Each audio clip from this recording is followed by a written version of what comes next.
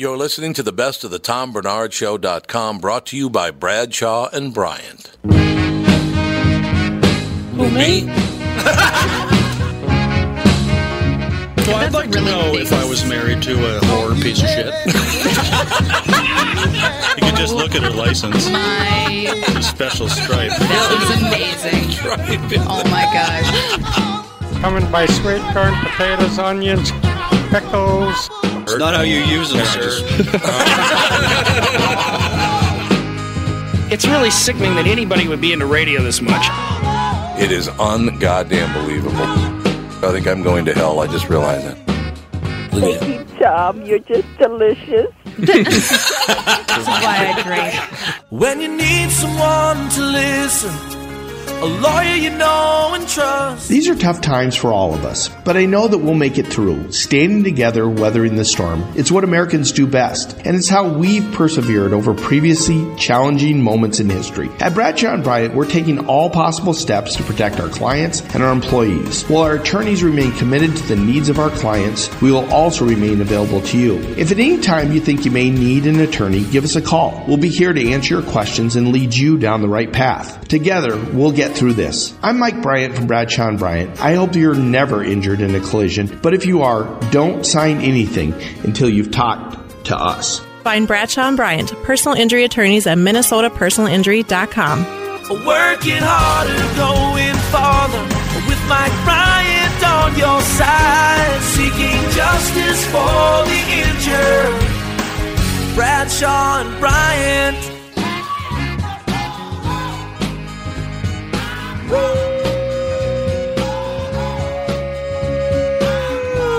Welcome back, everybody, to yet another episode of the Best of the Tom Bernard Podcast, brought to you by Bradshaw and Bryant. Kicking off the show this week, we're just going right for the vault, you guys. Last week, we talked a lot about the coronavirus. Now we're going to help you escape from the misery. Kicking off the show of this comedy cavalcade, we had, well, let's go with Joey Diaz to start things off. One of my favorite of his appearances, next on the Best Of.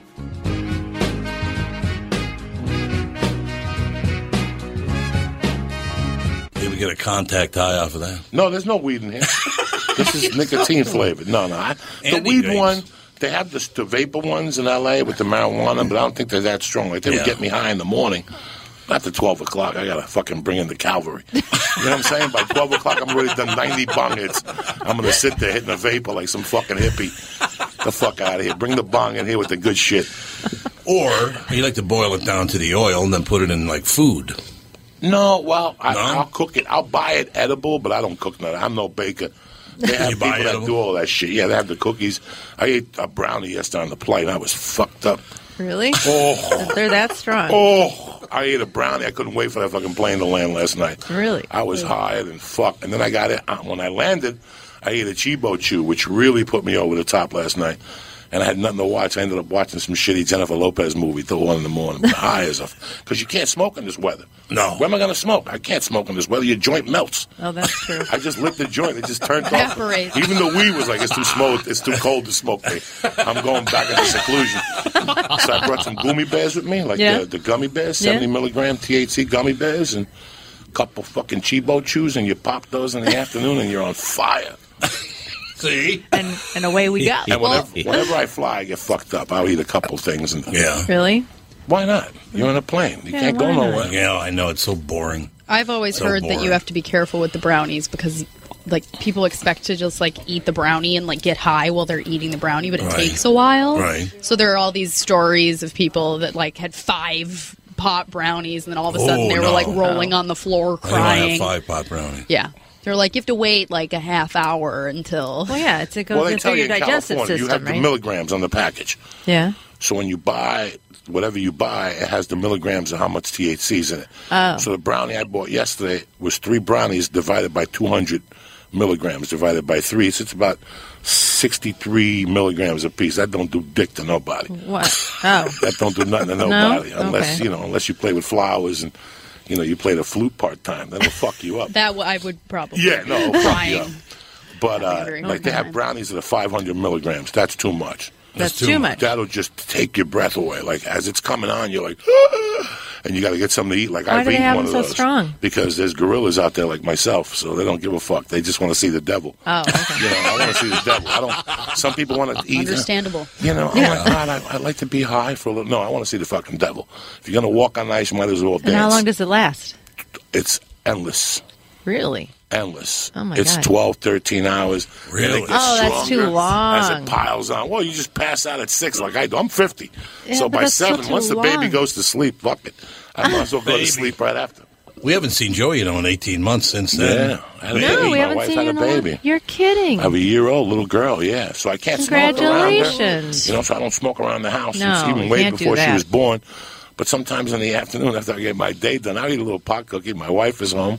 All I got to do is watch Yo Gabba Gabba with her and play with her and shit, I even went to see Yo Gabba Gabba live. You're I got kidding fucked me. up to that, too. Oh, yeah. Was it the worst thing you I ever ate a saw? pot cookie. Yo Gabba No, it Gabba's wasn't bad. the worst. It wasn't that I bad. cannot watch Yo Gabba Gabba. But you're 20. well, I'm you're a fucking nan- 20. Yeah. No, when you're a year, when there's a black guy jumping up and down with fucking barn animals, that's interesting. You're fucking 20. You don't even eat pot cookies. What the fuck, man? Get it together. You know what I'm saying? That's why you don't fucking like Yo Gabba Gabba. You eat a pot cookie. I like to dance. Everybody, are you ready? Yeah. Are you ready? Yeah. It's time to dance. Well, there you have it. Catchy. Yeah. When you're a fucking 9-month-old kid and there's a black guy jumping up and down with an orange hat, that's fucking tremendous. When you're an adult, you're not supposed to fucking like that shit. I'm a supposed to nanny, we're so I have supposed to to like watch Breaking Bad and Puerto Ricans stabbing white people. That's what we're supposed to like. what not I fucking, definitely not fucking See, I thought Yo Gabba Gabba was like a long time. It seems like every 4 years they have like a whole new set of kids. Yo Gabba Gabba's things. pretty new. Yo Gabba it? Gabba, Team Umi Zoomy, There. The I haven't heard backyard, of that one. Backyardigans. Backyardigans, The Dora. Secret Agent Man. I hate Dora so much. Dora, I can't even yeah, tell Dora's you. been around for a long time. I will get like him in ranch dressing if you get me talking Yeah, about Dora pisses me the fuck off. Oh my sometimes. gosh, that show! See, they teach them that fucking that book Spanish. They ain't gonna do dick for you in the streets. Book Spanish. Yeah, mi casa. You gotta talk about what Spanish people want to hear. Pineapple juice and shit like that. You know, Yes, pineapple jugo de juice. piña and shit like that. No, I talk to my daughter Spanish on my own. My wife is Irish, and she's Irish and half American Indian from Tennessee. Okay. So my job was to teach the baby Spanish. When I first came from Cuba, I wanted my parents not to talk Spanish to me. All right. At all. But Well, after that's my mother understandable. died, I'm very happy that she taught me Spanish because it makes your mind more analytical in a way. So I know neighborhood Italian from the neighborhood guys. I know Spanish. Oh. I know English. So I wanted my daughter to have the same. So she's like a sponge at this age. Right. So I always talk to her in Spanish all day long. That's so great. Dora ain't going to do dick for you when you got the real deal talking to you in Espanol, the real Right, Spanish. right. So that's but there's some kid cartoons that are, they suck. I mean, they're not all Popeye. When we were kids, what we have? Yeah. Fucking Popeye and the guy chasing the other guy. Yeah. Tom and Jerry. That's it. Oh, No, yeah. the other guy. Yeah. Pete Roadrunner. Fucking Tom and Roadrunner. Jerry. Roadrunner and What are you, Coyote. huh? Tom and Jerry and shit. Her uncle. What are you, her uncle? I'm talking, Wile E. Coyote. Wile E. Coyote. Yeah, right, and the right, Roadrunner. Well, there's The now two guys chasing each other. Yeah. Yes, the two guys. I get what you mean. There's a spin-off now of Mr. Rogers' Neighborhood called Daniel Tiger's Neighborhood. Really? The tiger Oh, there from is? Mr. Rogers. Really? Oh, the little Why are you puppet. moving the camera? Oh. The camera or the photographer guy wants me to. Which I like that show. Oh, the I like photographer Daniel. guy wants you to move. Daniel Tiger's Neighborhood. That jacket. It's Who cute. hosts it? Daniel Tiger. Daniel Tiger. What's going Oh. on behind the scenes, ladies and gentlemen, right now as we're preparing for a photo shoot for Twin Cities Business cover. This is as crazy Tom Bernard. as a podcast I've been a part of. This is, I love it. People moving around. That's how Don it always Shelby's is around Merce is here. in the way. Who's that? His Merce is in the way. His Merce. His His MRSA? Merce is in the way. Oh, my computer How about bag? Prilosec? Oh, okay. Merce. Thank you. Would you like a Prilosec? No, Do it's you have a all little right. heartburn? No. Lots of Prilosec. I don't get heartburn yet. I don't know why. You're lucky. Knock on wood. You're lucky. Because That's he's why. It's unbelievable. not stressed out because he's so high from all the brownies. That's right. See? Exactly. Yeah. Well, You No, I should smoke gave a up. little I gave. you can I- mail me a little brownie. What I started action. doing was they have the big shit in L.A., but they also have, like, if you don't want to eat cat cookies or whatever, they have capsules that look like vitamin E. Oh. For the 3, it's $25 for 5 of them. That they can't. Nobody could tell. They think they're vitamin E. They have everything from. Oh, so it's like a gel cap thing. Yeah, and just THC. Just THC, pure THC in a capsule. They have gummy bears. They're terrifying. They have Chibo. California, Colorado really has it down. Yeah. But Chibo Chew's out of Colorado. What's a Chibo Chew? Chibo Chew is a what do you call those things? Tootsie Roll. Yeah, that's all a Chibo Chew is. It's 3 calories. They come in 70 milligrams of THC or 175 milligrams. Oh, my God. And they have the gummy bear called the Devil's something, the Green Hornets. Green Hornet. And they'll fucking kill you. They're 70 milligrams. Okay, now, when you go in, you get your little pot card or whatever it's called. You don't need did that they just anymore, give you? Does that mean you can just get anything? Anything you want. Yeah. Anything. Anything. As high You don't have to THC stay as to, they like- make it. yeah, I was gonna you say, don't have you to don't stay have at to some stay to a level level because of they think that THC. you have a backache. And so I it's tell only people because- don't eat the 500 milligram brand. I even tell the store owners, I'm friends with Auntie Dolores who makes that brand. And I even told her, I called her up and I go, 500 milligrams is a lot. Yeah. I mean, I used to have banana bread that used to kill people.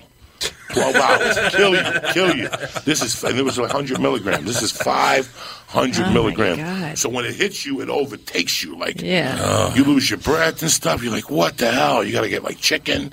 You got to eat something real quick. Sounds awful. But once you're there, you're like, wow. Like if you're going to see a concert, the problem that we have that's really interesting about this is, I had these anxiety pills years ago that the doctor gave me. I was doing blow back then, like 8 years ago. Oh, that will give you And anxiety. I have this black friend named Sergio that remember that commercial, Mikey? Mikey, He hates everything. He was likes Mikey. it, yeah. I would go in his pockets call and he'd him have Mikey. Valiums. He'd have anything, and he would eat 10 Valiums at a time. I mean, this guy was the my real God. deal. And one day I gave him those anxiety pills. And he called me back 2 days later, and he goes, I don't know what you gave me, but it was the worst feeling I've ever had in my life. And I stopped all that shit. I started going to acupuncture. So what I started doing was eating a little bit of marijuana and going to yoga, doing simple things. Because the big thing in L.A. is eating marijuana and going to yoga. That changes your whole damn life. Really? You want to see the devil? You go to a basic yoga class. You eat a little piece of edible an hour before yoga. 10 minutes into yoga, you're not going to believe that life is so good. Really? You're not going to believe a I lot. wish you would smoke pot rather And- than take all this stuff. And go to yoga. I would be I'd so much rather happier if you smoke a smoked half pot. a joint Soon or as eat an it's edible. legal. Eat an edible than go. I'd rather people eat a 70 milligram. They even have these things Chibo Chew makes. That's pain relief. You ready for this? They mix 70 milligrams of THC with what's the aspirin? The popular aspirin. Oh, ibuprofen. Advil. Oh, really? So Wow. the Advil hits you, and then the THC hits you for pain. Andy, It's amazing. It comes in a little blue box. get some of those. Really? It's amazing what they've done. Really? Colorado has taken it to the next level. Yeah, on the news to people who are very conservative, Yeah. it looks like they're just a bunch of potheads. Like, oh, Colorado, a bunch of pot. Let me tell you Wow. something. What did it make for the state? Did a lot more for the state than gay marriage did. Oh, absolutely. Okay, so Yeah. what are you talking about? Money-wise? We're they talking ran about out of the pot. bottom line. What do you do? they When ran two out guys of- get married, they have a party Right. and get socks and shit like that. Right. I'm talking about $1 million a day. This is what we need. Right. Now, me, I could care less whether you legalize it or not. I'm going to still smoke it like I own it. You want to throw me in jail? Well, they didn't have throw all those me products. in jail. But they didn't have all those products before Right, they I made could it care legal. less. I mean, it's 2014, Yeah. and people taking pictures with their phone, and you still don't want to. You're still mad because people smoke pot. Show me the fucking Bible. Where did fucking Jesus smoke fucking pot? Where does it say not to smoke pot in there? The 10 Commandments. You see any fucking thing there? So what are you talking about? What the fuck are you talking about? Me, I'm not a junkie, but I like just tuning out from time to time. You ever smoke a half a joint and put on a fucking iPod, and then you young guys put on Pink Floyd, Animals? It fucking changes your fucking life. He's don't the it? authority. Okay then. He's the authority. Okay then. With a cup of coffee, you don't need to take heroin or do blow or No. eat Valiums. Just take 2 hits off a fucking number and put on Pink Floyd Animals and call me in the morning, bitch. Call me in the fucking morning, bitch. If that don't change your life. Andy, why don't we take a break here? Be right back in about a minute and a half more with Joey. I got emotional. I'm sorry. I love it. I love every minute of it. I love you. We're learning about, we're talking medicine.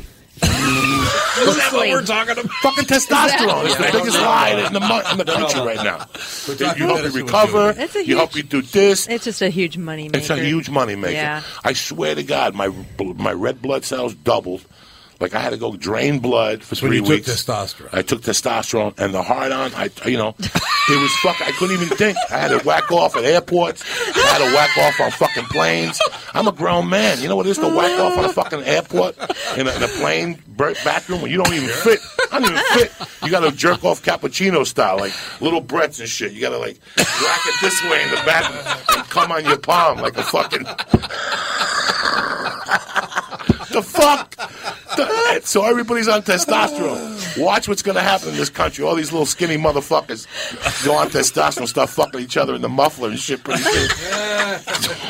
You see this shit? Now, I was so horny. I'm so happy I'm off it.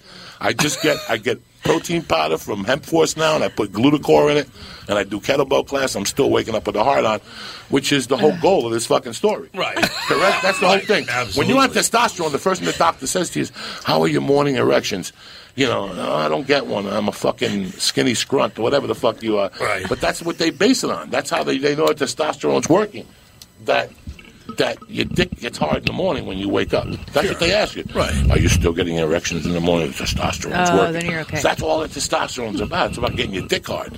It's not about recovering or, looking better or avoiding diabetes. That's all for fucking, that's what they tell you. Yeah, it's all for show. They give mama a stabbing. I've got to hand it to you. I've never not heard Don Shelby for so long in my life. I'm just in awe. I'm sorry. I'm just in awe. Didn't I tell you? I got emotional today. Now, Joey, I'll tell you. Oh, my God. Don was a TV anchor. He's a big TV anchor for like 40 years. We have a call, too.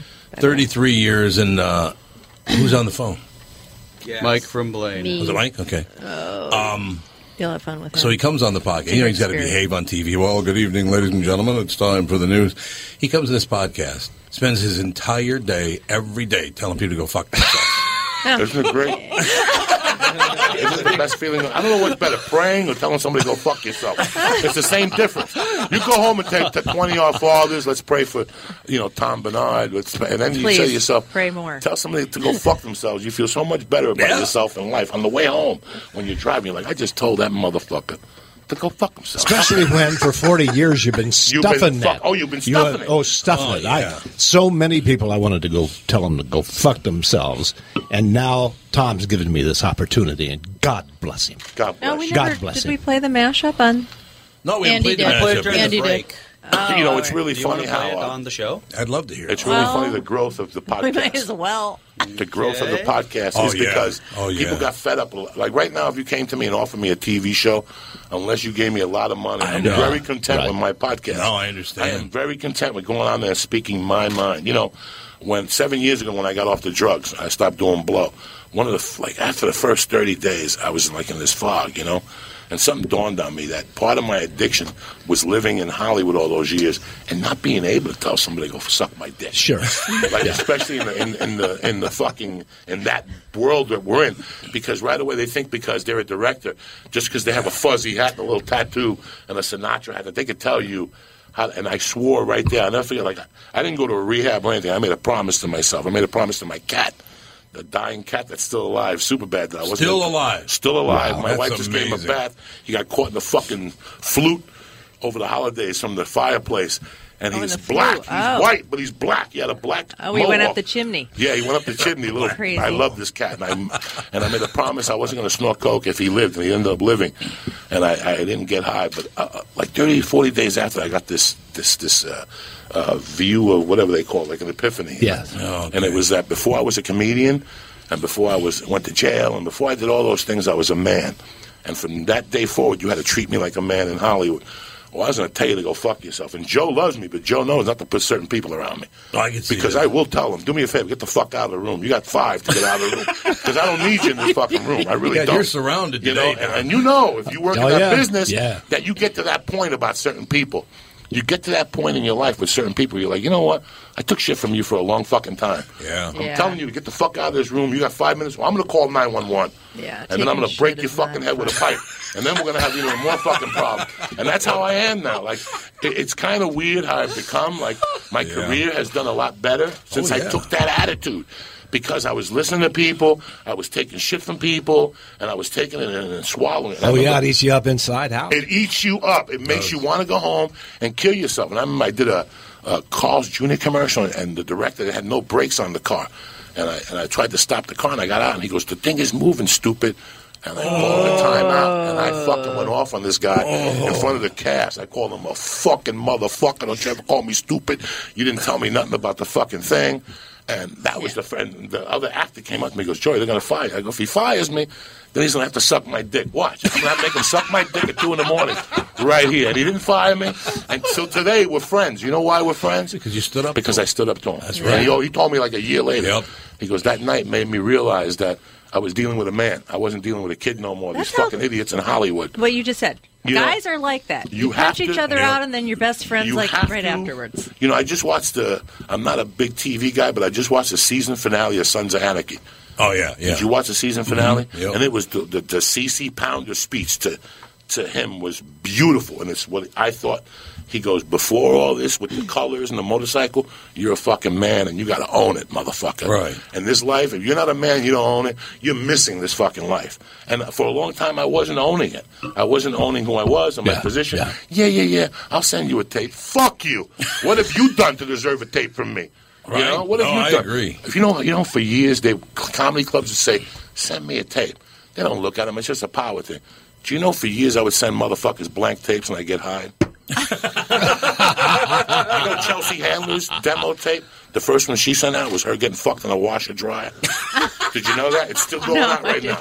It's still going out right now. That does not surprise me. She had a demo tape that at the end of the tape, it was her doing 4 minutes of comedy. And the end of the tape, remember years ago they were talking about a Chelsea Handler sex tape? Remember years ago? Yeah. And she said, stupid, I sent it out myself, you dumb motherfuckers. Of course. She made a sex tape and was sending it out to industry of her fucking, like her doing comedy for 3 minutes. Then it went to her on top of a washing machine getting fucked. And she got work. So yeah, that's what it takes in Hollywood. So that's true. Everything's changed since I owned it, especially the land where I live at, where they'll take advantage of you. You know it. You know they'll take it. You know, they do it with everything. Yeah, I just did Grudge Match. Yeah. Was I not in the trailer? Was I not in the fucking trailer? Right. Guess what? They wanted me to pay to go to my own premiere in New York. Are you kidding me? Fucking pay to go to my own premiere in New York. I had to call my attorney and say, what the fuck is wrong with you fucking communist motherfuckers? Yeah. Is he not in the trailer? Yeah, then why is he paying? Right. But that's the level that they'll push you. Yeah. You know, SAG, the Screen Actors Guild now, has these movies that are $100 a day. Well, are you fucking kidding me? We grew up to go to acting class. Now we have movies that pay $100 a day. That's 80 after. That's 70 after taxes, and you still got to pay a commission. Jesus, that's crazy. You know, there's so many things that people have accepted over the years, and now you just have to step up, bitch. You know, I got to ask you about that because Catherine and I talk. You know, my radio career will be over sooner or later. You know, another couple of years maybe, and we're talking about moving here, moving there, whatever. I would love to move to California, but how are the goddamn taxes out there? Taxes are high. They're horrible. Crazy. How can you even make I mean, they're bad here. They're really bad. Taxes are bad there, bro. They take half, and then the SAG wants 1.5 of what you make every year, and then your agents want 10 points, and that's why you got to get 2 guns. You got to get 3 fucking guns. You don't have to pay anybody on your podcast money. No. But they'll try.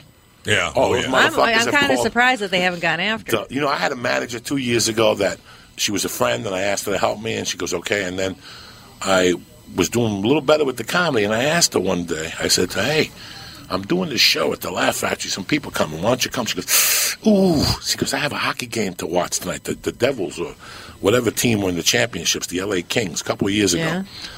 And I hung up the phone, and about a week or 2 later, the CD came out. And it became number 1. Mm-hmm. And her boss called me like a month later. She goes, we need to go to records from iTunes to collect our commission. And I go, what are you talking about? And they go, because the iTunes thing is number 1 and we want to collect our commission. I go, let me ask you a question.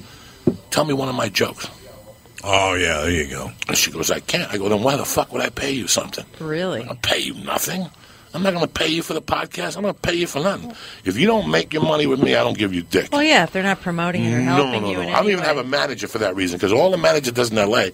is charging you 15% to take a call from your agent, your commercial agent, and from your booking agent. Right. Yeah. So, hey, I got you a week in Minneapolis. Write it down. We're really rocking. Yeah, for 15%. Yeah. I'd be fucking rocking, too, if you gave me 50% to call you. Can you imagine that? Yeah. Yeah. It's So now you want to work, bitch, you got to earn it. You know, Yeah, that's for years, the way. Yeah. We've done this. They're very, they think that they get a piece of everything. You know, grudge match I got on my own.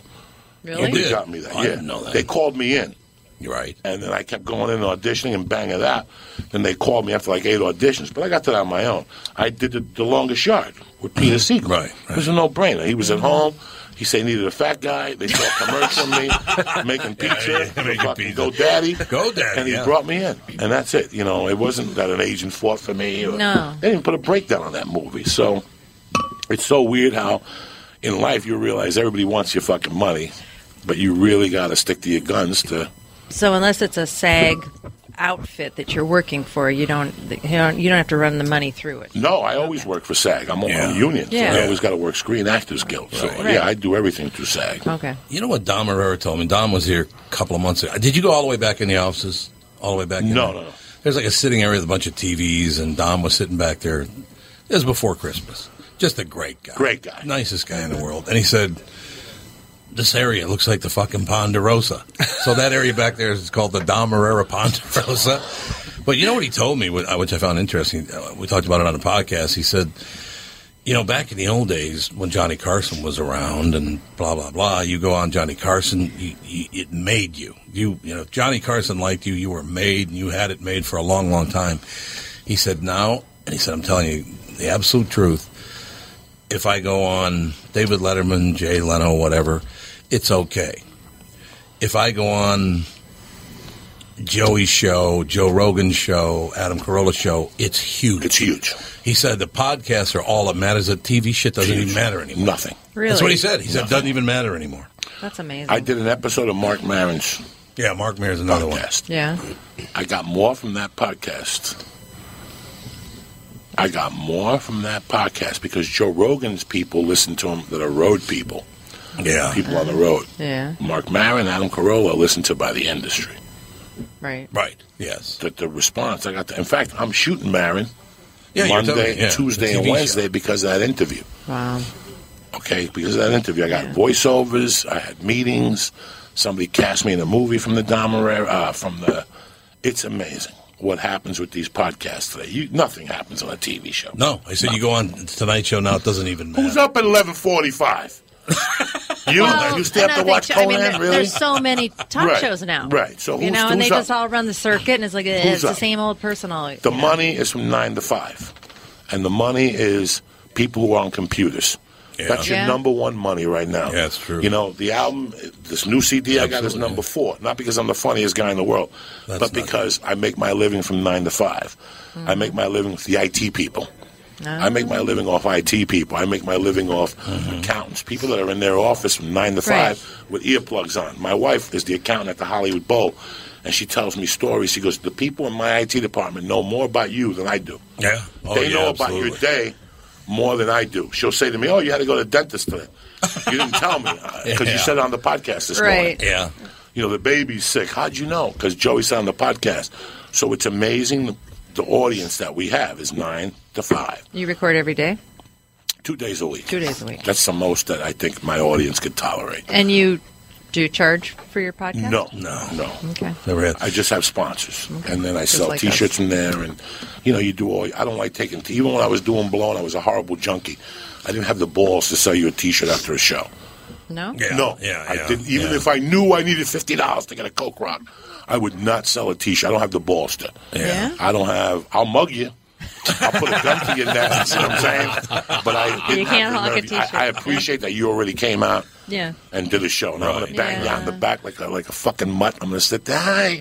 I'm going to share for $20 with a CD. Sell them online. There's a time and a place for everything. Yeah. And that works for me. It doesn't works differently for a lot of other comics. It doesn't work for me.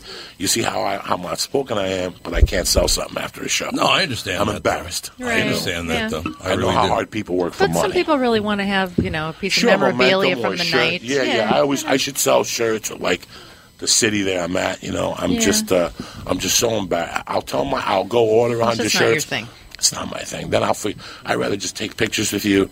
Yeah. And do that because the least shit I have is the least stuff I have to think about. I just want to think about doing stand-up. Yeah. That's all I want to think about is doing stand-up. Yeah, then you have to cart them around with you. And I don't want to think about nothing else. I just want to give the people the best show I could give them, and then... That makes sense.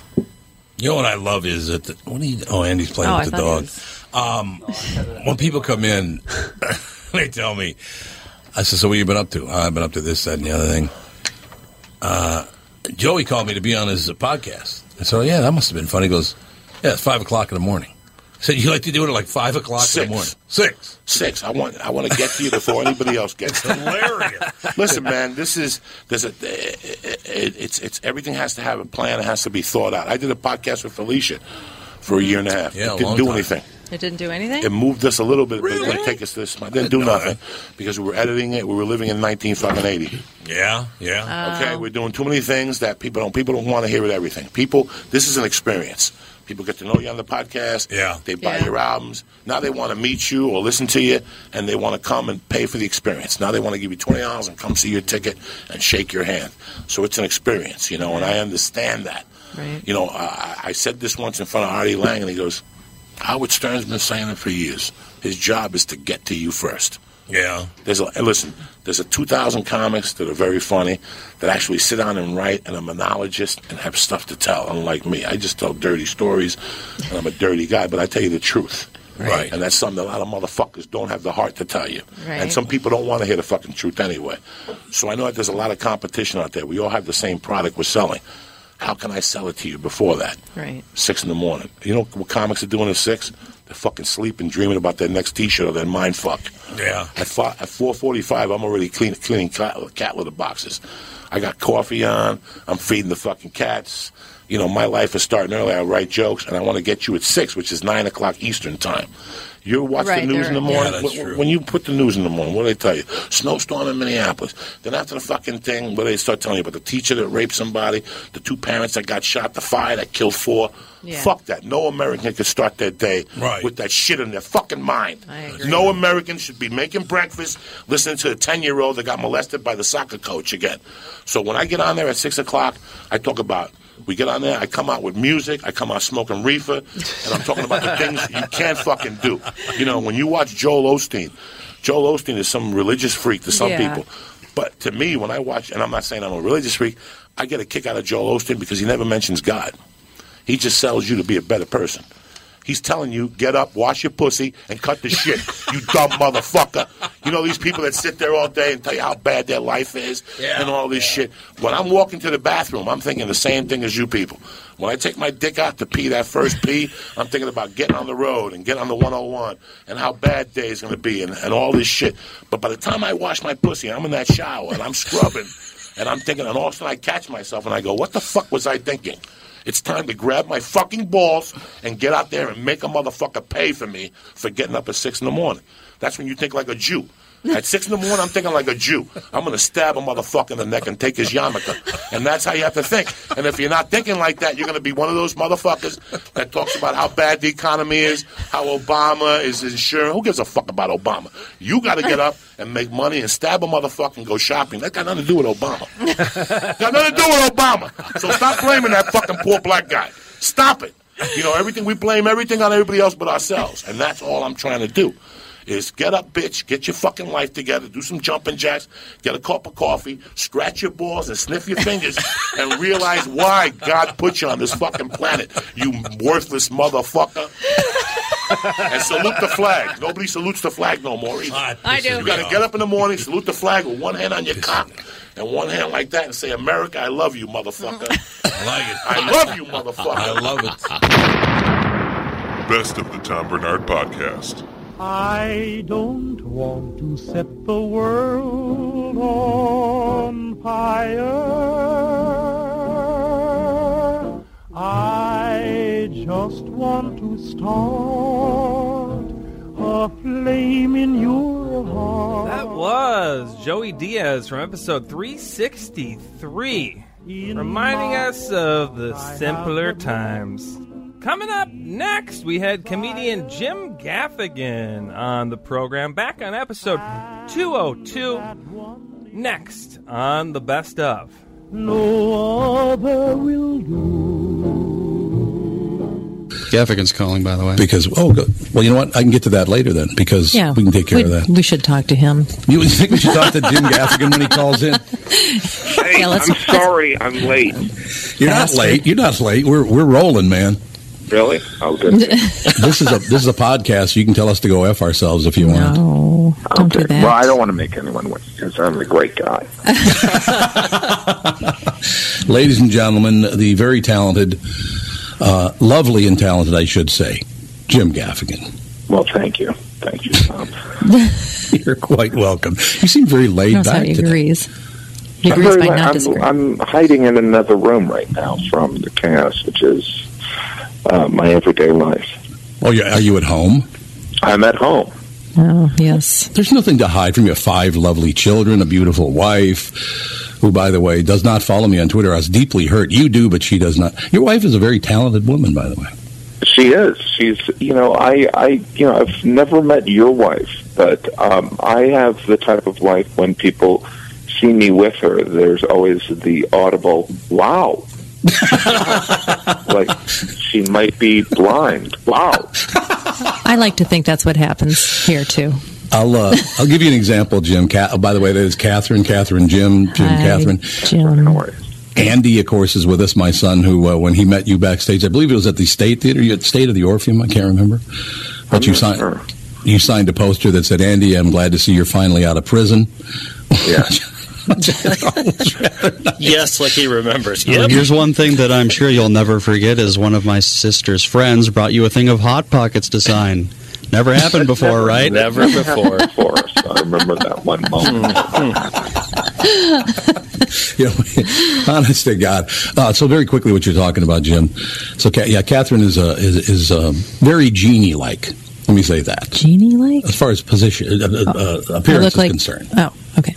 Well, Jim's wife is a lovely woman. Her name's Jeannie. Oh, I thought you meant for those that don't genie. know. I was like, Andy didn't know.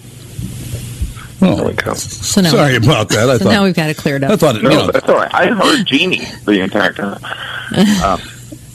In any case, whatever the situation is. But I played in a golf tournament with a young guy a couple of years ago, and I'd never met him before, but he said, "Why don't we have a little dinner after the tournament?" And I said, "Yeah, great." He said, "Why don't we invite our wives?"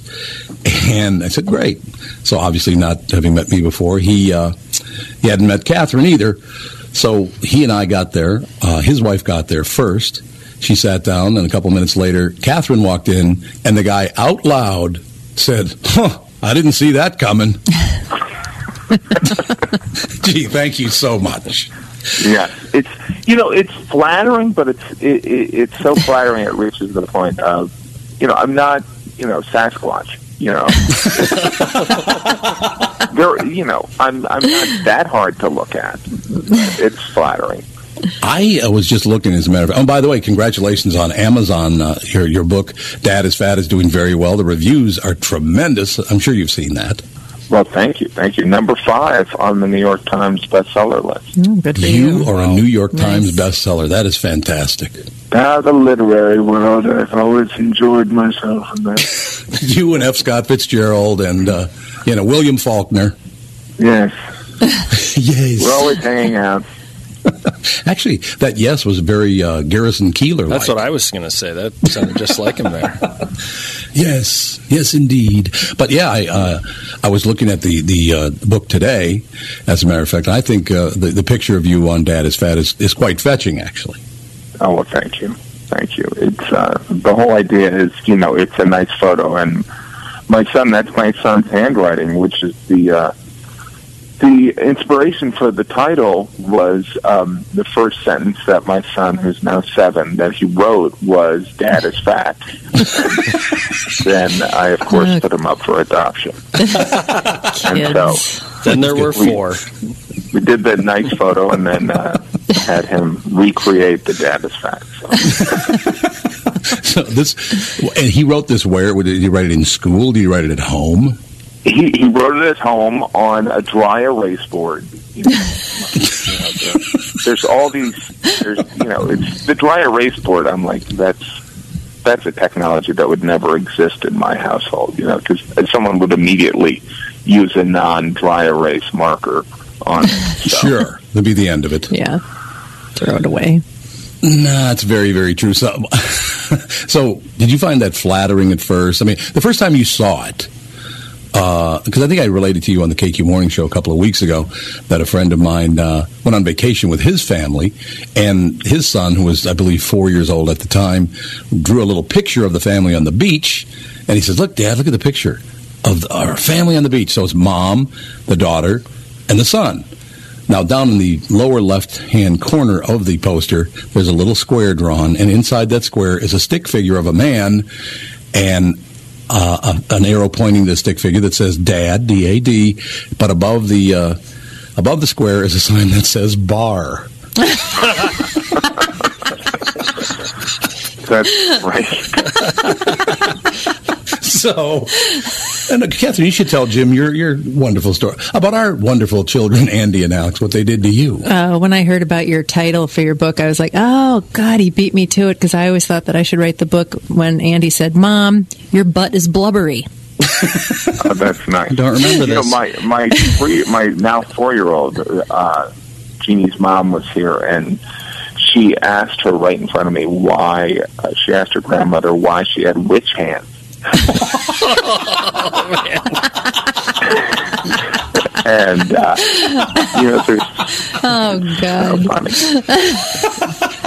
I might not get over that. Kids, why do you have witch hands? Why do you have witch hands? Yeah. By the way, Andy, you said that to me while I was cooking dinner for you, and I thought, I have to feed this little bastard. What was I, like 2? Now you have to feed them. Yeah, I know. You're cooking for him, and then they insult you. I think you were like 6. You were at whatever height you would be when you were like butt high. Oh, right. So you were waiting for dinner, and you just, yeah. I was told, by the way, that from you. I was told, by the way, Jim, that before he said to her, "Your butt is blubber," and Catherine and Jeannie are built very much the same. How tall is Jeannie? She's, I guess, 5'7".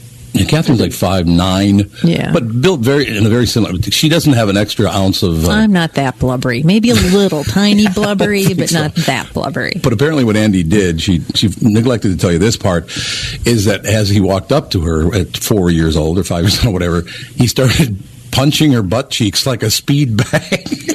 Nice. I probably got it from a cartoon. Speed bag, my dear. There was no speed bag. He just threw that in there. Thanks. The visualization now of my ass is just priceless. Yeah. My wife is like a genetic anomaly. Like, it doesn't make sense. I look like I've had more children than she. There's no reason, and she'll be like, she'll eat only at night. And she's like, "Oh, I'm so out of shape, and I'm just trying to struggle to put on my socks." I have no idea what she's talking about. I know, it's the same way. And of course, they look at you, and it's like, well, I really wish you'd cut back a little. It's like, do you be quiet as you're downing everything in sight that you want to eat? Yeah, you're like, it's either this or feel my feelings. You know, you said you don't like the angry me. That's very true.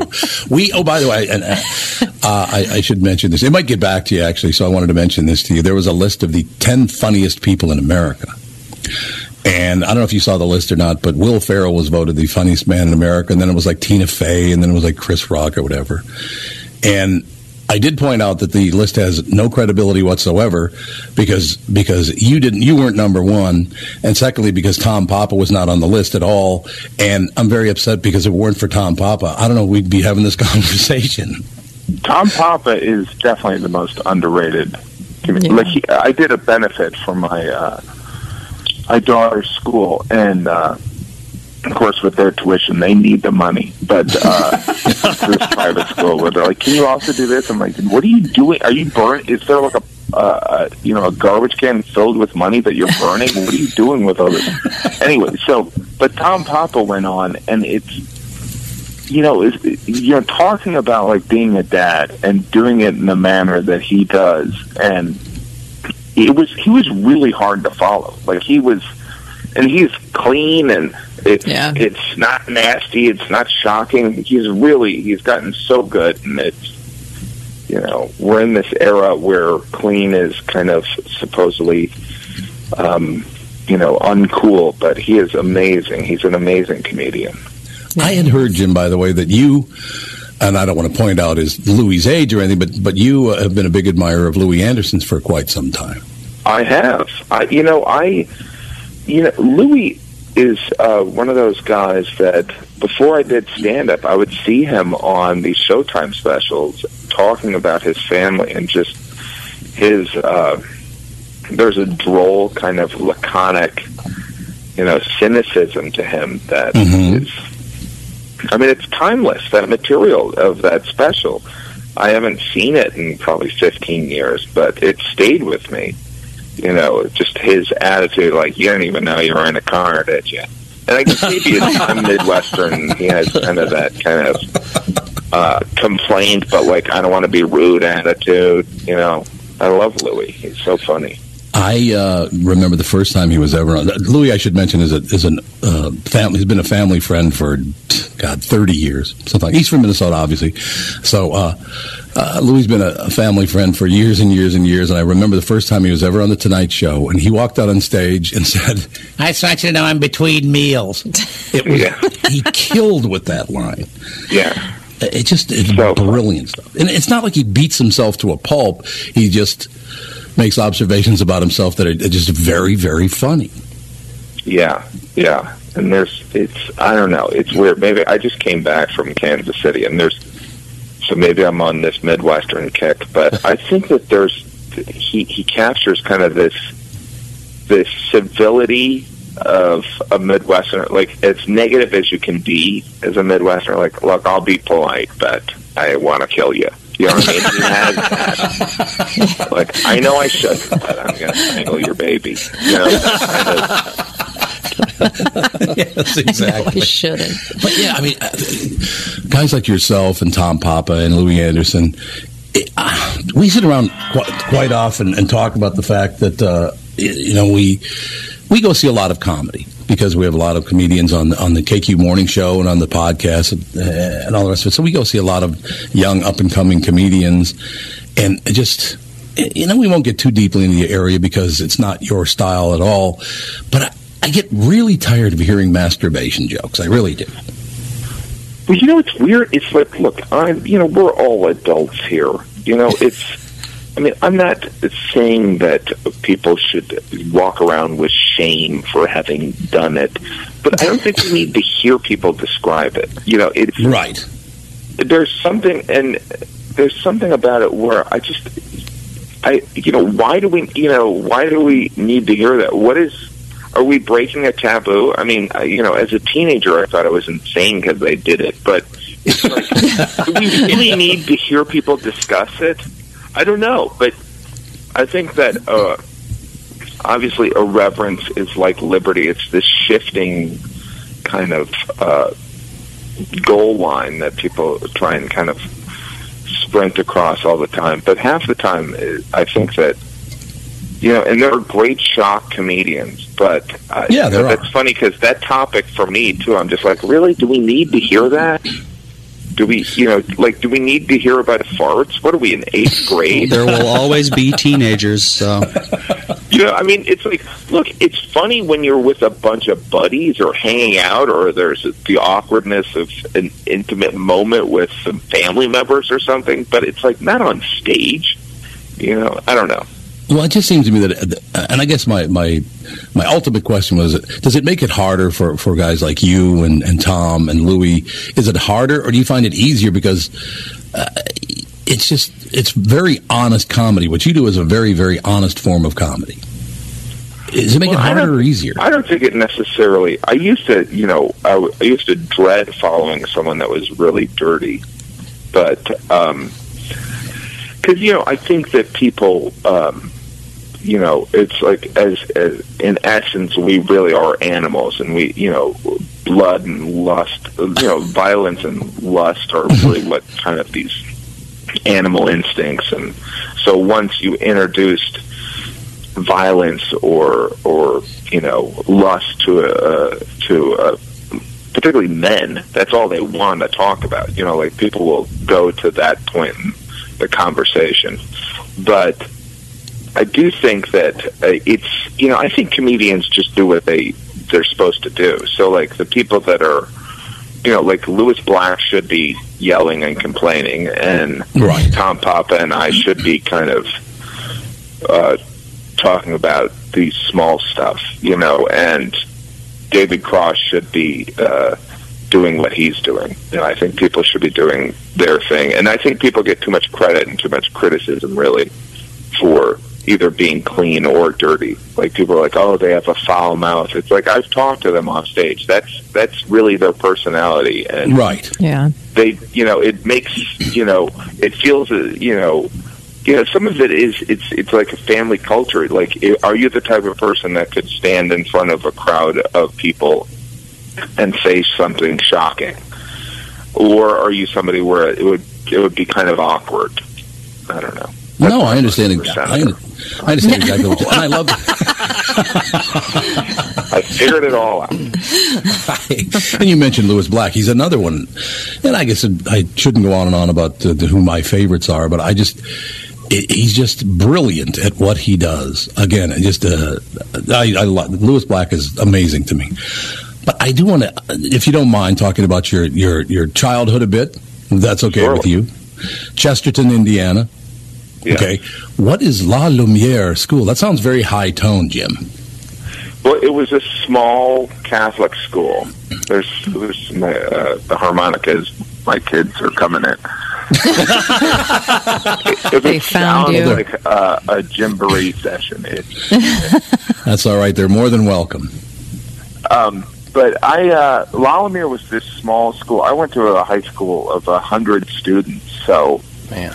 And that's for, freshmen through seniors. So I didn't really have, everyone was the nerd and everyone was the jock. And so there really wasn't the stereotypical John Hughes characters in my high school, which was probably good. Mm-hmm. But I don't know. I grew up in a small town that, nothing was in the entertainment industry. I mean, we had a marching band. That's about it. But yeah.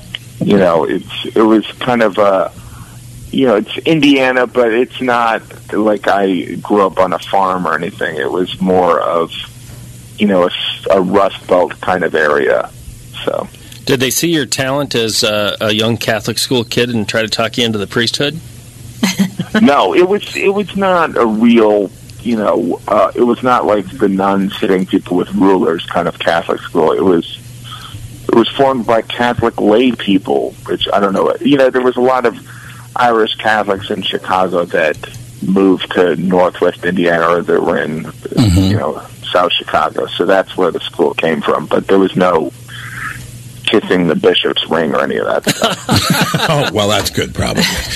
That'd be bad for your, So you went to La Lumiere in LaPorte, Indiana, but eventually you graduated from Georgetown. I did not know this until today, by the way, that you graduated from Georgetown University's McDonough School of Business in well, it doesn't matter what year you graduated, but you and Greg Giraldo, Paul Mercurio, I mean, these are the people that graduated from Harvard Business School, Georgetown Business School, well, Paul Mercurio got a law degree. A law degree from Georgetown, and I believe he was first in his class. I was like, you guys wasted a lot of money. Yeah. No, I was raised to. No one was in the entertainment industry at all, and my father was the first one to go to college. So I was raised to seek security, and security was wearing a tie to work. Mm-hmm. So, it wasn't. My parents didn't pick my major, but I was strongly encouraged to either do finance or accounting. My Right. dad was a small-town banker, so I kind of did what everyone told me I was supposed to do through college and got a job and hated it. Was miserable. But I didn't know anyone that did stand up or anything like that. So it was really kind of a situation where I was, so miserable that I was waiting for someone to dare me to do it. So that kind of got me into it. Thank God. So how do you, at what age did you know, people think I'm funny? What age were you when you kind of understood that other people found you amusing? I think in 5th grade, we moved, and there was, I was born actually in Illinois, and we moved to the suburbs of Gary in Indiana, and so it was much more of an urban setting, and I was kind of thrown into this environment where I was not the strongest kid. People were not really super nice, so I had to develop some, and I was very pale, so I was searching for an adjective before pale or whitey. So I think that, and I had jokes from my previous school, so I would tell jokes that, would kind of appease some of the bullies, I guess. That's fascinating because I went through the exact same experience growing up in North Minneapolis in a very urban neighborhood. You did find out that if you made people laugh, they wouldn't kill you. Exactly. Right? It made them melt. You're all right. Now, the one rule they did have, though, in North Minneapolis, and I assume they did in Gary, Indiana as well, was you can make fun of anybody else but me. You know what I'm saying? Yeah. The biggest, you couldn't make fun of the biggest, toughest guys. They just didn't like that. Yeah, it was strange. It was kind of a, it sounds ridiculous saying there's a culture shock from the northern suburbs of Chicago to, outside of Gary, but it was a big shock. There was an adjustment, and it's weird. I also grew up in a big family where doing an impression of I was the youngest, and doing an impression of my dad was, a source of, I kind of talk about it in the book. It was I gained favor of my siblings, because I was funny, I think. Oh, yeah. Or that's how I remember it. Well, yeah, it might not have been true, but I got to believe that it's very, very true that you do find out. The first person that I realized that I could make laugh was my father, and that's the only time I ever saw him happy is when I made him laugh. I mean, honestly, so I understand exactly what you're saying, and I think your memories are very solid in that your siblings, all of them, the 5 of them, all older than you, if you could make them laugh, that was very important. So later on, Georgetown University, you graduate McDonough School of Business, and I don't want to embarrass you here, but there's a certain amount of bravery when you have that law degree, that business degree in your hand. But you know what, Mr. Gaffigan, Dad Gaffigan, I'm going to just set this aside for a minute because I want to be a stand-up comedian. That had to be that was a tough decision, I got to believe, right? Well, it was a tough decision, but it was also it was something that I kept first of all, I switched to advertising and started working in advertising in New York, and so that was a very risky thing anyway. Like Crazy Jimmy is working in advertising now, and then I started doing stand-up, and I was the youngest, and there was definitely this all my family's in the Midwest, and there was definitely this attitude of, well, he's weird. There's nothing, we live in a day where I think stand-up is far more acceptable. Yeah. But back then, it was a lot of mental patients, a lot of people that were going on stage just in pursuit of attention, or it was a form of their therapy. Well, or Bobby Slayton. No. Still a lot like that. What were you doing in advertising? Were you a copywriter? So I'm wondering if that's how you started. I was an write account comedy. executive, and then I switched to copywriting. Okay. So, so when I was doing stand-up, there was, and I would go home at Thanksgiving and stuff like that. I was definitely crazy Jim. You know, it's like, well, you know, Jim's doing this stand-up. And, of course, you know, this is before Comedy Central and back when they had wooden microphones. You know? Yes, wooden microphone. I remember those days, absolutely. It was not an occupation. It was after the initial comedy boom where, you know, people were, you know, there were comedy clubs, and then they all closed down. So there was, it was a weird pursuit. It was, I always said that it was the equivalent of like going into phonograph repairmen. Yeah, it makes sense. And it seems odd, but we're in a comedy boom right now where there's tons of people making a living doing it. But before, it was a very odd thing, and I wasn't successful at it too. So, oh really? There was definitely, you know, people would say, "You're a comedian, you should get on the Tonight Show." And I was like, "Oh, really? I haven't really even thought of that. That's a brilliant idea." So I'll make a call. People didn't understand, but then again, in my town in Indiana, they were impressed that I lived in Indiana. That I lived in New York. There was definitely a "you live in New York, how'd you get that?" kind of attitude. So you went from Indiana to New York to get in the advertising business? Yeah, so I went impressive. from Georgetown, and I worked for a year as a litigation consultant, and then I moved to New York and didn't really know what I wanted to do. Got a job in advertising, and then started doing stand-up, but I kept my day job for a long time. Idea. Like, I remember I was friends with Geraldo, and I had met Papa back then, but those guys, I mean, I don't know about Papa, but I know that Geraldo quit his law job, and a lot of my friends, you know, I would, you know, work 60 hours a week and then do acting classes and then stand up after that. So I really had no life. So having 5 kids is something I'm used to, you know. Oh, yeah, it's understandable. Where did you work in New York? What ad agency? I worked at Gray Advertising and then at Ogilvy and Mather. Big ones. Tiny shops. Yeah, tiny shops all the way. I wonder if we ever worked here, because back in those days, we were living in New York on 20th Street and 2nd Avenue.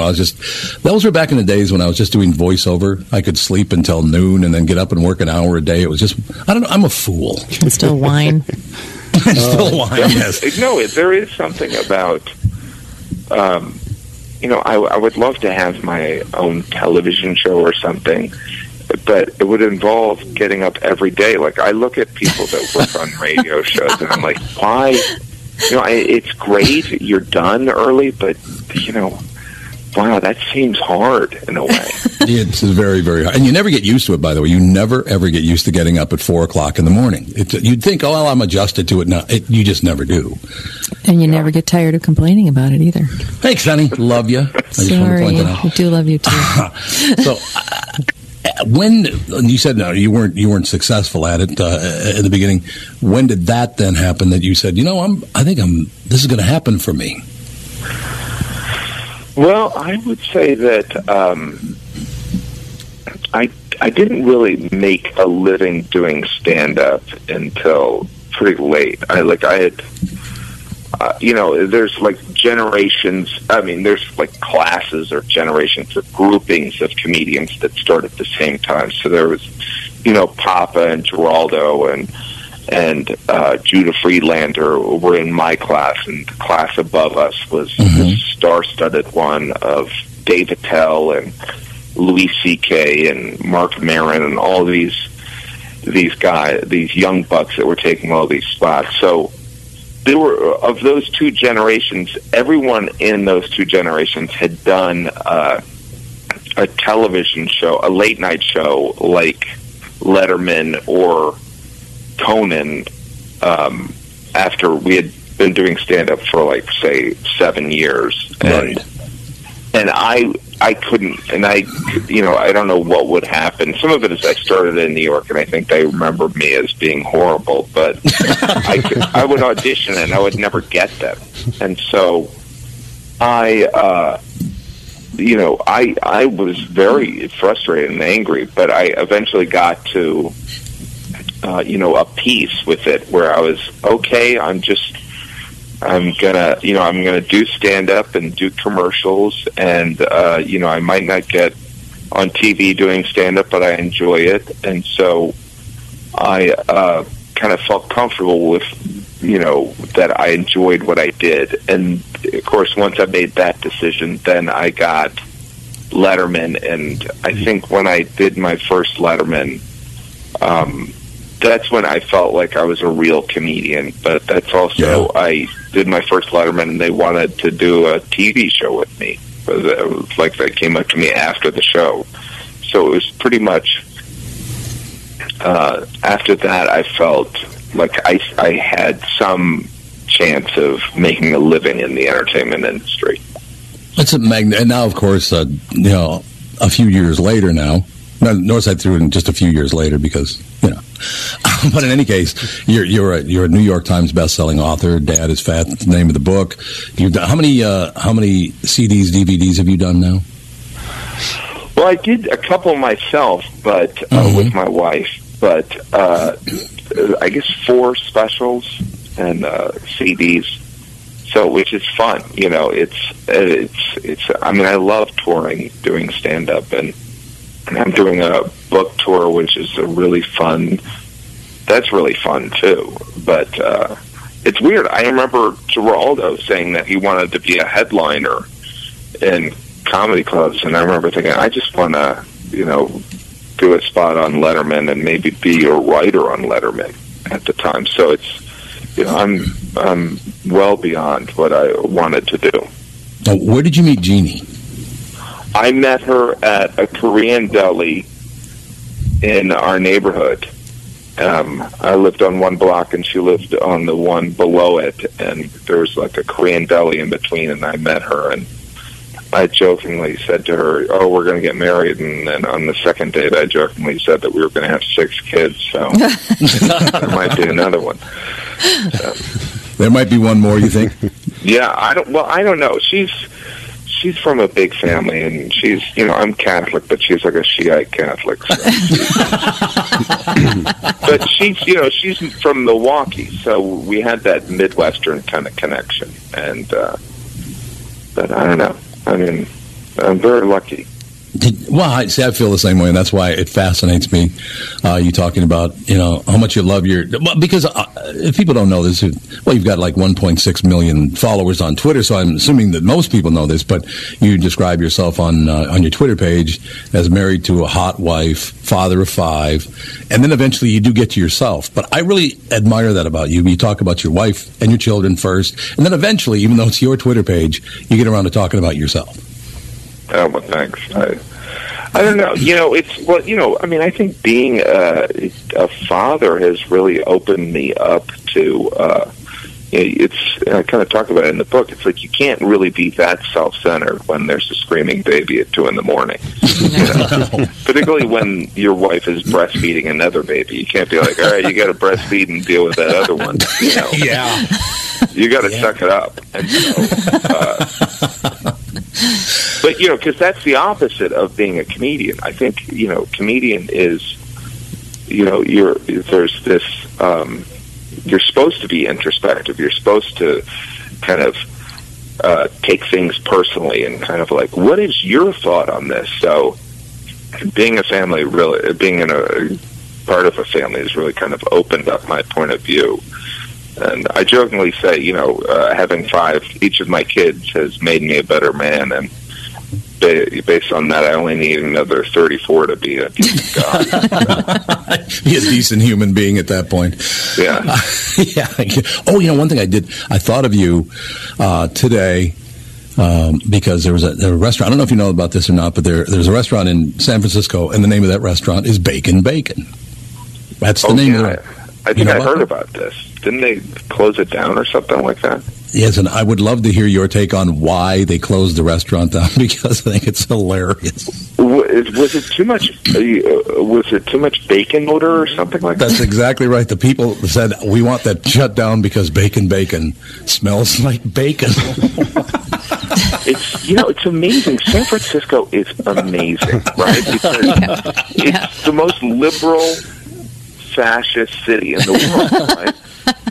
They're the place that went after the Happy Meal, right? Yes.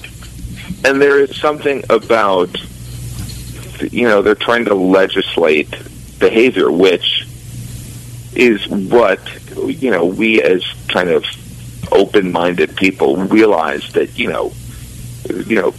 people can say that gay people shouldn't be together, but you can't legislate behavior. And so they're doing the same thing that they're fighting against. I don't know. It's very odd. Yeah, I'm running for senator. Well, you'd probably win, I'll tell you.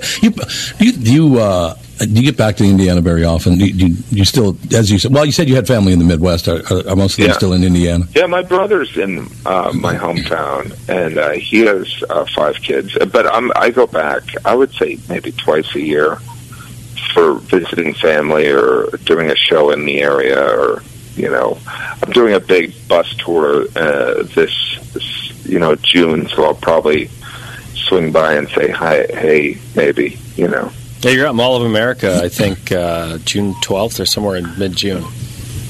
Yeah, I'm excited. I've never been to Mall of America. I know that I've only heard about it, right? It's this enormous thing. It's either going to be, and I know that there was a comedy club in there. Is there still a comedy club in there? Yep. Yes. Mm-hmm. House of Comedy. Because comedians used to always say, well, Minneapolis is a great audience, but Mall of America is a completely different thing. And what the interpretation is that it's horrible.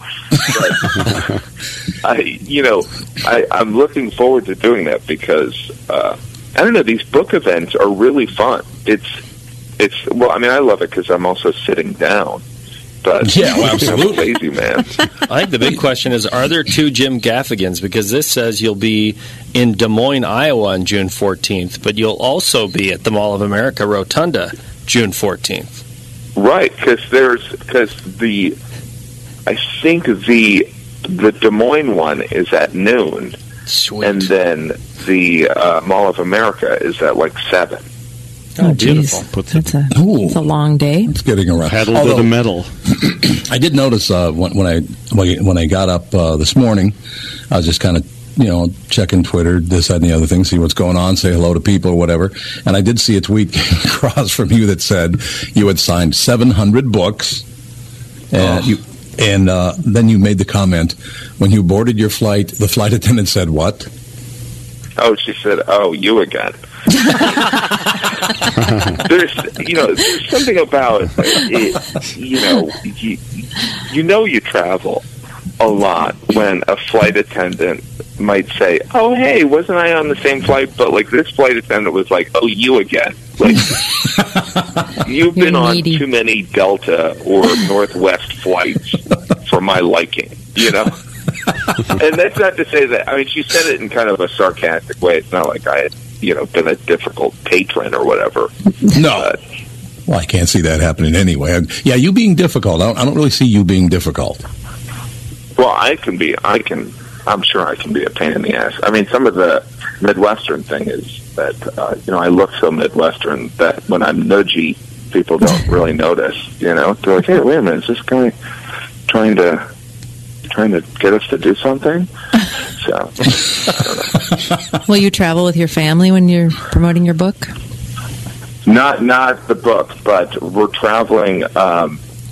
We do this bus tour where I take all my kids, and this time we're starting in San Diego, and we're doing a show a night and going up to Seattle over, I guess, 2 weeks, 2.5 weeks. A bus and 5 kids. Fun. Yeah, it's always interesting. We always have a babysitter come with us that always seems to quit the day we get back to. Don't call me, don't We've write. done it before. What are the age ranges of your children? Well, now 9, 7, 4, Almost 2 and 7 months. Wow. And by the way, changing the ages. I get in trouble. So, I'll be on TV and I'll say, my son's 5 months old, and Jeannie will be like, he's 7 months old. I'm like, I can't figure this stuff out. I know he's a boy. Are any of them showing the sense of humor that's similar to yours? Yeah, I think there's definitely, it's weird being a dad that's also a comedian, because the behavior you're not supposed to have in school is, well, your dad, it's like that. It's like, don't talk in class. It's like, well, that's what my dad does all morning, right? So it's, right. There's something about it's where I think that they're so young, I don't know what. All right, you know what, you guys, I got to go because I'm holding up dinner. Oh, God, we don't want that happening with 5 children. No question about you. But is that all right? I think they said that it was ending at 5:30, but I don't want to. Oh, God, I'm sorry. I'm sorry. Is that all right? Absolutely. You're the best in the business. We look forward to having you in town on June 14th at the mall. And by the way, let me say very quickly that Rick Bronson's House of Comedy at the Mall of America, since Rick took over and opened his club out at the Mall of America, it is a tremendous club. So just being at the Mall of America. That's a reference from 15 years ago. No, absolutely. No question. Sorry to hold up your dinner, Mr. Gaffigan. Comedy Club by that. That's for sure. I look forward to seeing you in a month.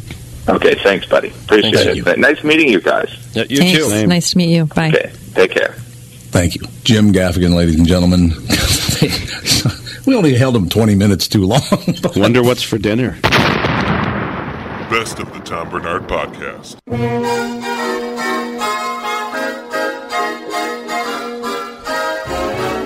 Let's go sunning. It's so good for you. Let's go sunning. Neath the sky of blue. That was Jim Gaffigan on the best of.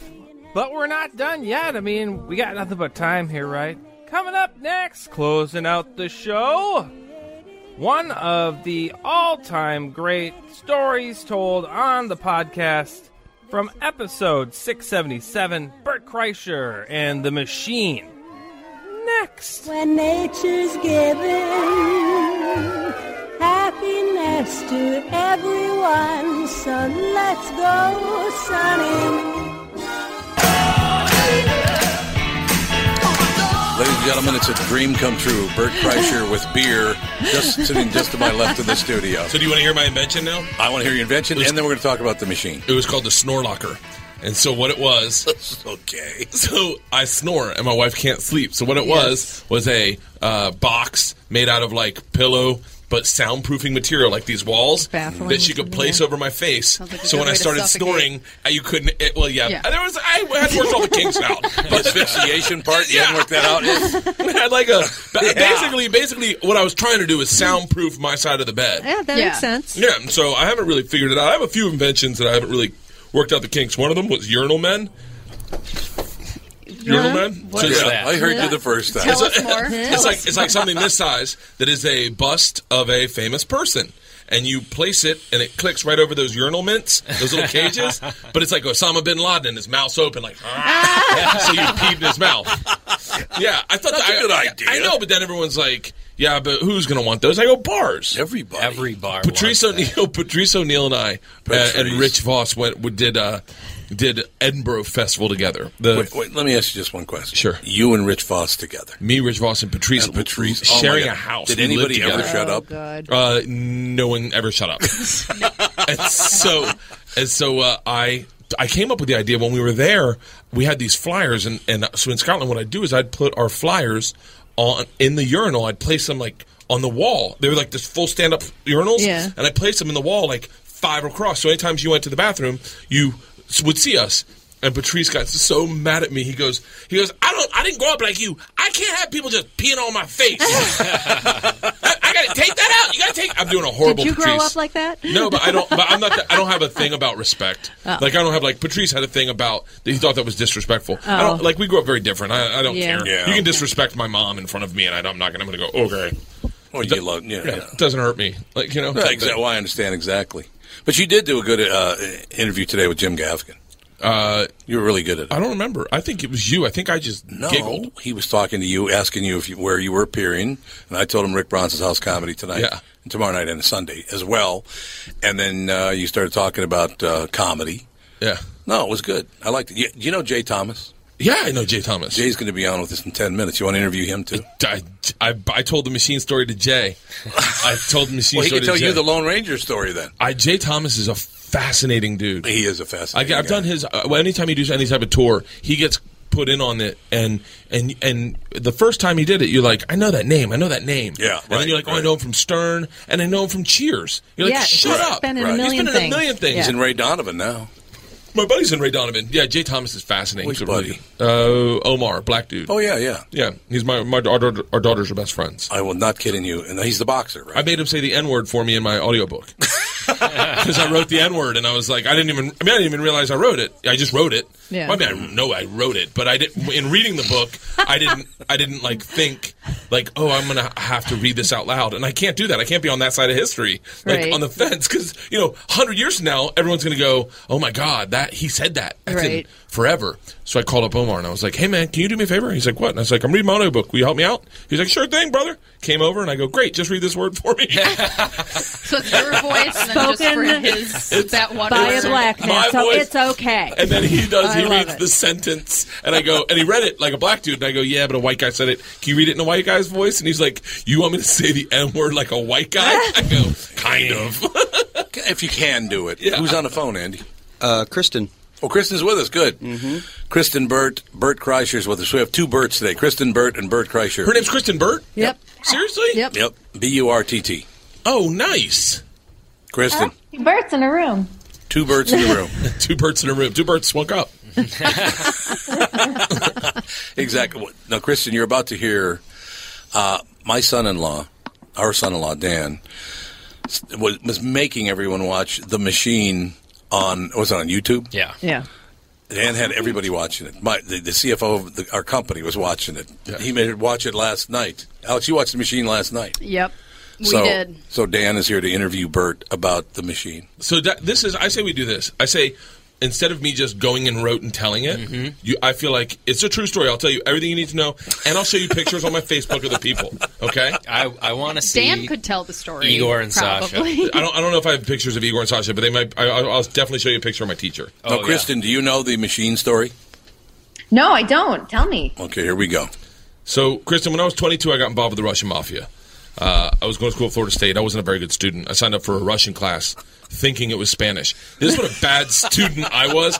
I sat through 3 classes before I realized, I don't think this is Spanish. Right. So I got up to leave. The teacher, I'm going to find her real quick. Okay. Stop it. The teacher, okay, this is her, Dan, who was hot. Oh, those are her kids. Sorry. Super hot. Interesting taste, Super man. hot. Super bad. She's 8. This is her right here, the blonde, right? That's not how I pictured her. Right? Really? No. Are you serious? Not What at did you all. picture? She's from Ohio. Older for sure, but I assume young because she was trying to get her master's degree. She was a little bit older than me. Okay. This is recent. This is like the other day. She stopped me. And by the way, she ended up becoming my friend. She stopped me. She goes, don't go anywhere. I need 14 kids to teach this class. I need to teach this class in order to get my master's. So if you sit back down, you don't have to do anything, and I'll give you a C. I was like, Strasvuzia, bitches, I'm back. so I took Russian 1, 2, 3, and 4. Never learned a word. Think about what I just said. I took 2 years of a language. I was committed to this language. Nothing's absorbed. Nothing. I knew I was going to see. Why would I want to learn? I literally... Why would I want to learn? Russian 4 was taught in Russian. Do you know what it's like to go to a class and sit there like an immigrant at the DMV all day? I'm looking for pictures of our trip. They've got to be on her thing.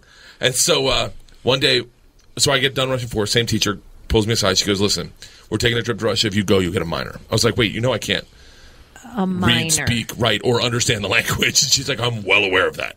She goes, doesn't matter. With the classes you've taken, you only need 15 hours or 30 hours to get a minor. I already had 15 hours. She goes, well, if you go, you're taking in a whole 15 hours of classes. You'll get a minor. And I was like, are you serious? I was so confused. I was like, let's go to Russia and bang some minors. So we go to Russia in 1995. This is when the mob ran everything. And they told us that our very first night. They sat the whole class down. Actually, I like doing this. So in all honesty, They told the whole class that night what was going down. I found out on the flight from Atlanta to Prague. And the flight from Atlanta to Prague, my teacher, same woman, just a couple years older than me, came back to my seat, sat down next to me, undid her pants, and says, I need to show you something. I'm like, this is how that works. She shows me roughly, and I'm guesstimating, about 10 grand in American cash in a fanny pack hidden inside her jeans. She said, I'm freaking out. The head of the Russian department asked us all to smuggle in money because we're paying off the mafia to keep us safe. And I was like, this trip just got awesome. That is the true. That is exactly how it happened. What year was this? 1995. 1995. Crazy. When were you in Russia? 5 years ago. Yeah. So after communism fell and they tried to bring in capitalism, that obviously there were only a few people that were running capitalism in that country during communism. Those were the black market mafia guys. So once that opened up, they're like, oh, we got this. We lock it down. And the mob ran everything. And they told us that. They're like, we've paid them off to keep you safe. We gave us 2 young gangsters that work for that Russian as banditi. Two young gangsters, Igor and Sasha. And they go, they're going to live with you. They had a room on our floor. They're going to walk us to class every morning. After class, they're going to walk us back from class. They're going to take us on field trips. They're going to do everything with us. Do not speak to them. They're in the mafia. Do not look at them. Do not engage them. Do not. And I was like, they're going to be my best friends ever. So first night, Igor is sitting. Igor's room happened to be right next to mine and across the hall from that chick I showed you. First night, I went over to Igor's room with a bottle of vodka and a 6-pack of Baltica and a sentence planned. I was going to say, we can curse on here, right? Yeah. You can do whatever you want. I was going to say, Здравствуйте, меня зовут Bert, очень приятно, я работаю кошка, which So means... you do know some Russian. No, I worked on that all day. And I've said this sentence that I just said to you maybe 100,000 times. I was going to say, hello, my name is Bert, it's very nice to meet you. Я работаю кошка means I work pussy, right? Well, kind of. It really means I work with cats. So I figured they'd get it. I figured they'd get it if I did enough of this. It doesn't matter because the second the door opens and I'm face to face with a real Russian gangster. Like, no one's seen Eastern Promises yet, but I'm looking at a version of that is just tattoos, wife beater, track pants, cigarette, gray, greasy black hair, and he just stares at me with that gray slate communist face, and he just goes, "Sto," just. By the way, I'm a frat boy. Okay? Yeah. I'm wearing cargo shorts, a fanny pack, and a collared shirt. And I'm sitting there like the Easter Bunny. And he just looks at me just like the heat miser. Sto. I panicked, and everything I planned on saying flooded out of my head. And all I said to him in Russian in his doorway was, I am the machine. Now, by the way, let's break this story down. I love this part. I love doing this more than I like telling it on stage. So what I was trying to say was Ya mashina, which means I am the man.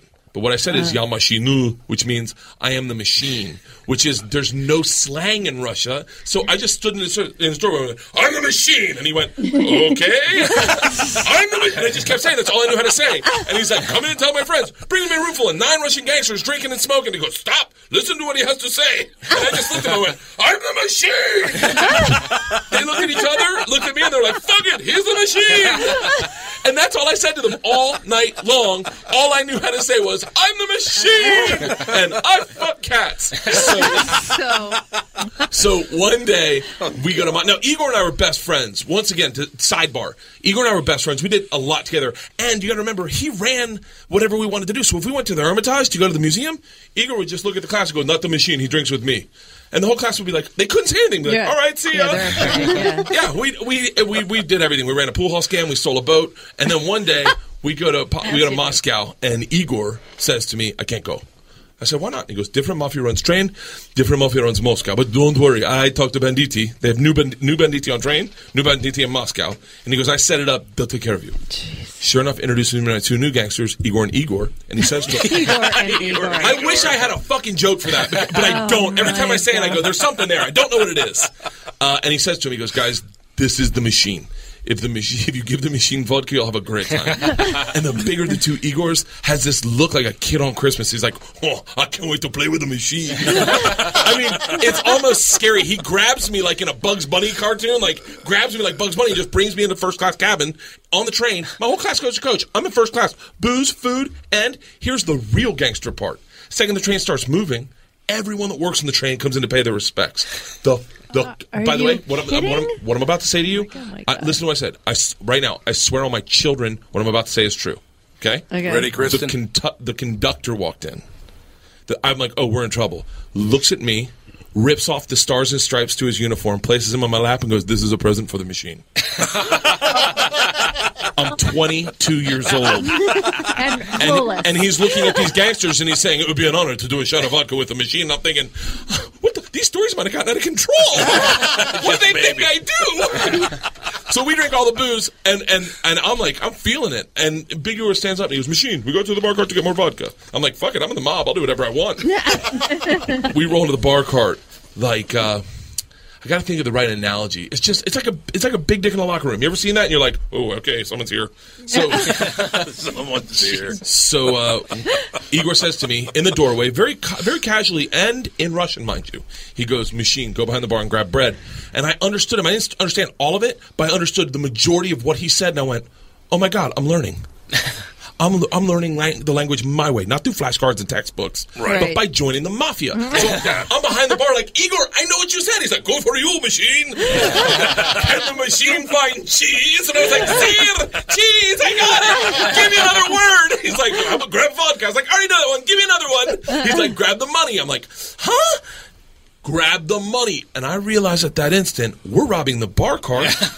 And I'm the one doing it hooked on phonics style. Oh, my God. By the way, small detail sidebar, I remember the bartender was not making eye contact with me and was standing up against the wall just looking off to the right. He saw nothing. No one saw anything, and Igor's going through everyone's pockets. And I'm just like, oh my gosh. So I just grab the money. I go grab the money, we walk out, go back to our first class cabin, and within like 5 minutes, the head chaperone of this trip, not my teacher, but the head chaperone of this trip who did not speak Russian. She was an English teacher. She comes into my first class cabin and losing her mind with that kind of like teacher liberal arts rage, like, "This is over. You're coming with me right now." And Big Igor just smiles at me, takes a big sip of vodka, spits it in her eyes, and goes, "No one talks to the machine like that."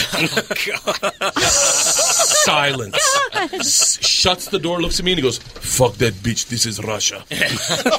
"Don't worry, machine. When it gets dark, we have good time." I'm like, What are we doing when it gets dark? Reaches into his pocket, pulls out a ring of keys, and he goes, "We're robbing the whole train." Oh, God. And now, listen. Okay. I robbed him. So, you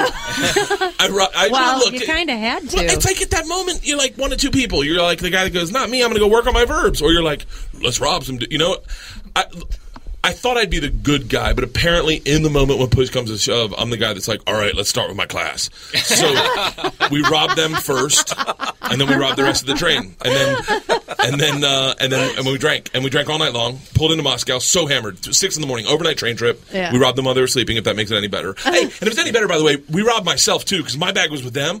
We stole my stuff out of my bag also. So not that makes it better, but you kind of got it back, maybe. No, I did not. It was a pocket knife my dad gave me to travel through Europe with. And I was really heartbroken, and my camera, and so now I didn't have a camera to go through Europe with.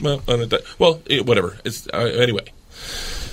Pulled to Moscow, 6 a.m. hammered. I mean, like beyond hammered. Maybe top 5 drunkest I've ever been in my life. Door opens, train's stopped. Door opens, sun's up. Same teacher, not mad, looks at me and goes, smiling. "I want you to know they've alerted the police." And I look out, and there's 2 cops talking to my whole class on the platform. All my classes are in the pajamas. The whole class. They're upset. They've been robbed. I get it. Yeah. Apparently, they've never heard snitches get stitches. And Big Igor is completely unfazed. Oh. Grabs a bottle of vodka, lights a cigarette, says, "Don't worry. I take care of this." Goes out to the cop and starts yelling, "Fuck you! We!" Like pointing to me, "We fuck you in the mouth." I'm like, he's like, "We?" I'm like, "Stop with the we shit." Now the cop is just staring at me, like over his scowling, and I hear him bark out, "Pойдем, здесь, где?" Which I don't even know what that means, but it doesn't sound like, "You're okay, stay there." I walk to the cop, who's standing in front of the class I just robbed. Next to the gangster I robbed them with. And all I'm thinking is, this isn't how I planned on spending my second junior year. I get like 5 steps from the cop, and he gets impatient, takes 2 big-ass steps, grabs me tight by the arm, spins me away from my class, away from Igor, pulls me right into his face, and he goes, "So, I understand you're the machine. Tonight you party with us." I was like, "Wait, I'm not in trouble?" And he gets so close to me, I can smell his morning cigarette, and he goes, "No. Fuck that bitch. This is Russia." Oh, God. Cheers. That was the funnest I've ever told that story. Awesome. That is phenomenal. The roads are the dustiest, the winds are the gustiest, the gates are the rustiest, the length of these clips is expanding exponentially on this special quarantine edition. Simpler times of the best of the Tom Bernard podcast. Great clips this week from Joey Diaz, Jim Gaffigan, and the machine Bert Kreischer. Thanks for listening, everybody, and we'll be here for you next week. Don't know why I left the homestead. I really must confess, I'm a weary exile singing my song.